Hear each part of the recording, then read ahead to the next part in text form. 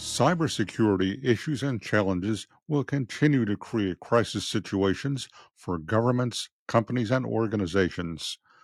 Welcome back to another Crisis Management Minute. I'm Edward Siegel, author of the award-winning and best-selling book, Crisis Ahead: 101 Ways to Prepare for and Bounce Back from Disasters, Scandals, and Other Emergencies. I'm also a leadership strategy senior contributor for Forbes.com. Cybercrime experts and observers are warning about these cybersecurity crisis situations in 2024. 1. An increase in hacking that could disrupt sporting and other events. 2. Increased interference with state, local, and national elections. 3. More targeted attacks against federal agencies and private companies. 4. Efforts to trick people into revealing confidential and sensitive information. And 5.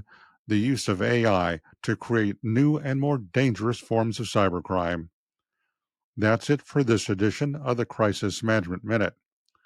Be sure to come back next week for more advice on how to manage a crisis, or subscribe to the Crisis Management Minute wherever you get your podcasts.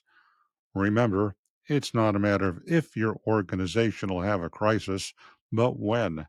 And the sooner you are prepared for it, the better.